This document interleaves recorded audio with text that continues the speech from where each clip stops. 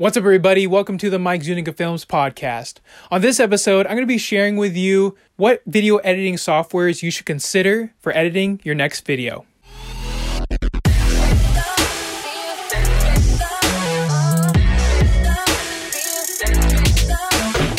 So, you just filmed your video, and now it's time to edit it, but what should you edit it on? You got all these different types of editing softwares. You got iMovie, you got Final Cut, you got Premiere Pro, After Effects. Your heads could be spinning by now by thinking of all these different types of editing softwares. What should you use? Well, I'm going to start from the beginning based on my experience from what I first started out using, and I'm going to bring it up to what I'm using today. So, what I started out using, technically it wasn't iMovie, it was a different program, but that was back in high school. I'm going to start with iMovie because people still use it today. And one good thing about iMovie is it's free. If you have an Apple product, if you have a MacBook, iMac, or even an iPhone, you can use iMovie for free. Download the app and get it right away. For the most part, it's pretty user-friendly. If you're making easy, simple edits, you'll get it right away. I went and taught like a little mini course to an elementary school, and this was for like an elective course that they had, and they already had iMovie on their iPads, which was cool. And they already knew how to edit videos. So I was just teaching them little tips and tricks on how to create better videos using what they got on their iPad and by filming video on their iPad itself. So that was pretty cool. So it's free and it's user-friendly for simple videos. Now, the next type of editing software that I used was Final Cut Pro 10, I believe. And that's when I started to really add in some different effects. I was able to move the text around. I was able to resize the video and add more effects to it. Really make the video a little bit better than iMovie. The thing with Final Cut is it gave you more options to really enhance your video.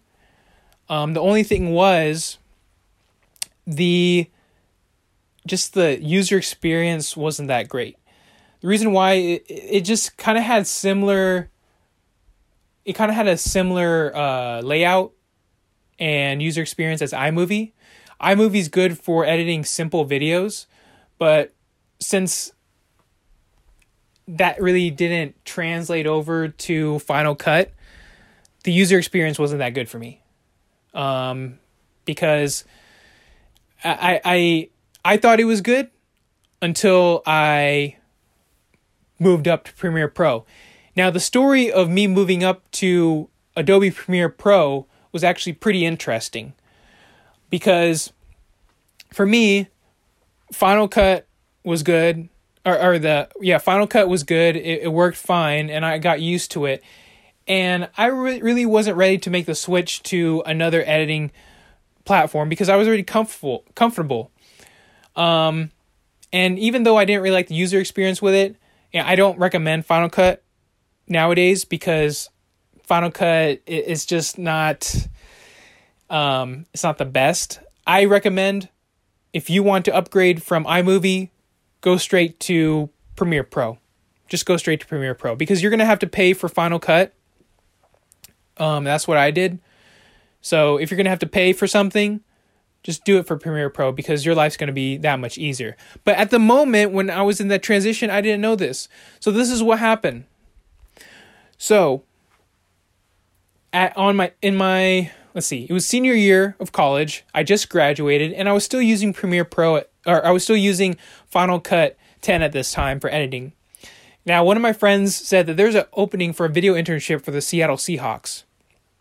And so I applied to it. And as I was heading down home, this was after I graduated, I was driving back to Southern California, and I already sent in my application. They contacted me back and they asked if or they said, hey, we would like to meet you back in our office back in Seattle.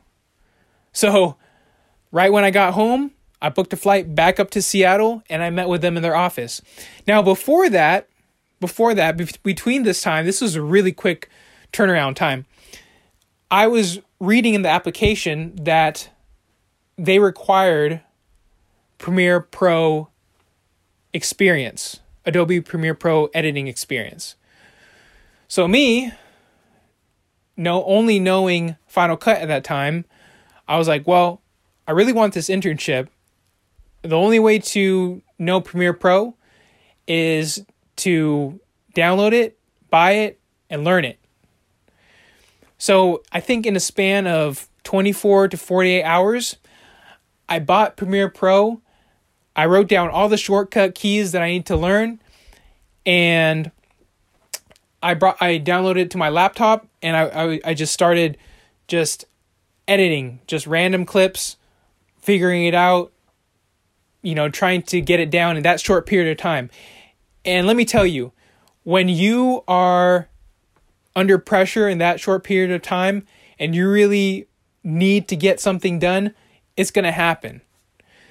So by the end of that 48-hour, 24-hour time span, I knew a lot about Premiere Pro, a good amount. And the good thing was they tested me. They tested me that day from the meeting. So right before the meeting it was either before the meeting with the team or after, they gave me an hour to edit a few clips into, let's say, like 90-second video, or no, 30, it's about a minute video, right? So like, let's say it would be like a video for their social media or something like that. So they had like these random clips of the Seahawks and they wanted me to edit the video.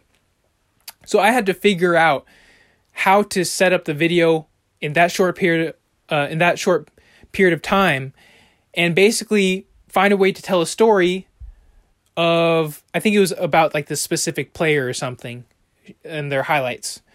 So I couldn't just start right away with just like putting clips in there.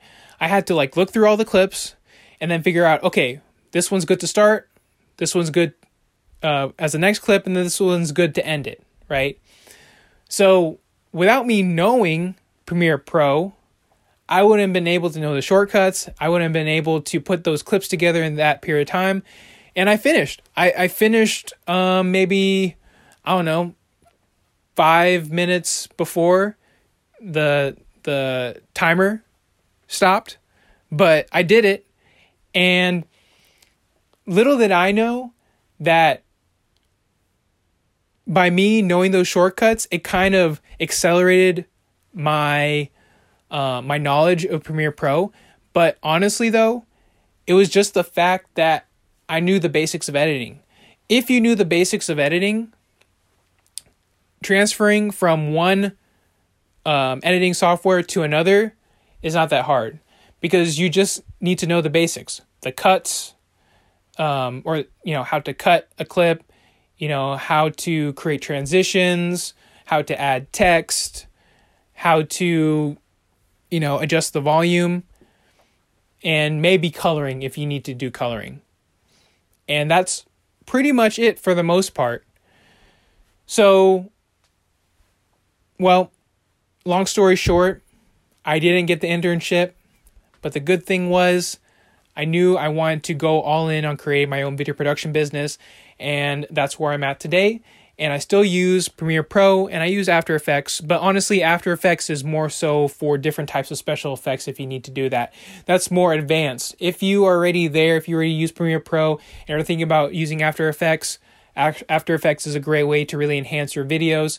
But for the most part, if it's just general editing, Premiere Pro, I believe Premiere Pro is that much better because it's so user-friendly. It may look intimidating at first, but as long as you know the basics of editing, you'll be just fine. But if you're still on a budget and you're just creating simple videos, it's not too elaborate, iMovie will do the job. You can use iMovie on your iPhone. I've used iMovie on my iPhone as well, just for like on the go simple edits, and it's worked. Now I know there's another editing app called Splice on the App Store that you can download. I haven't used it, but I've just looked at the ratings, and it was like 102,000 ratings and like 4.7 stars on the App Store. That's pretty good. So based on those ratings, I think it's another good alternative app to get. I believe it's free too as well. So that might be better than iMovie. Maybe. I think it might be, but I still have to use it and test it out for myself.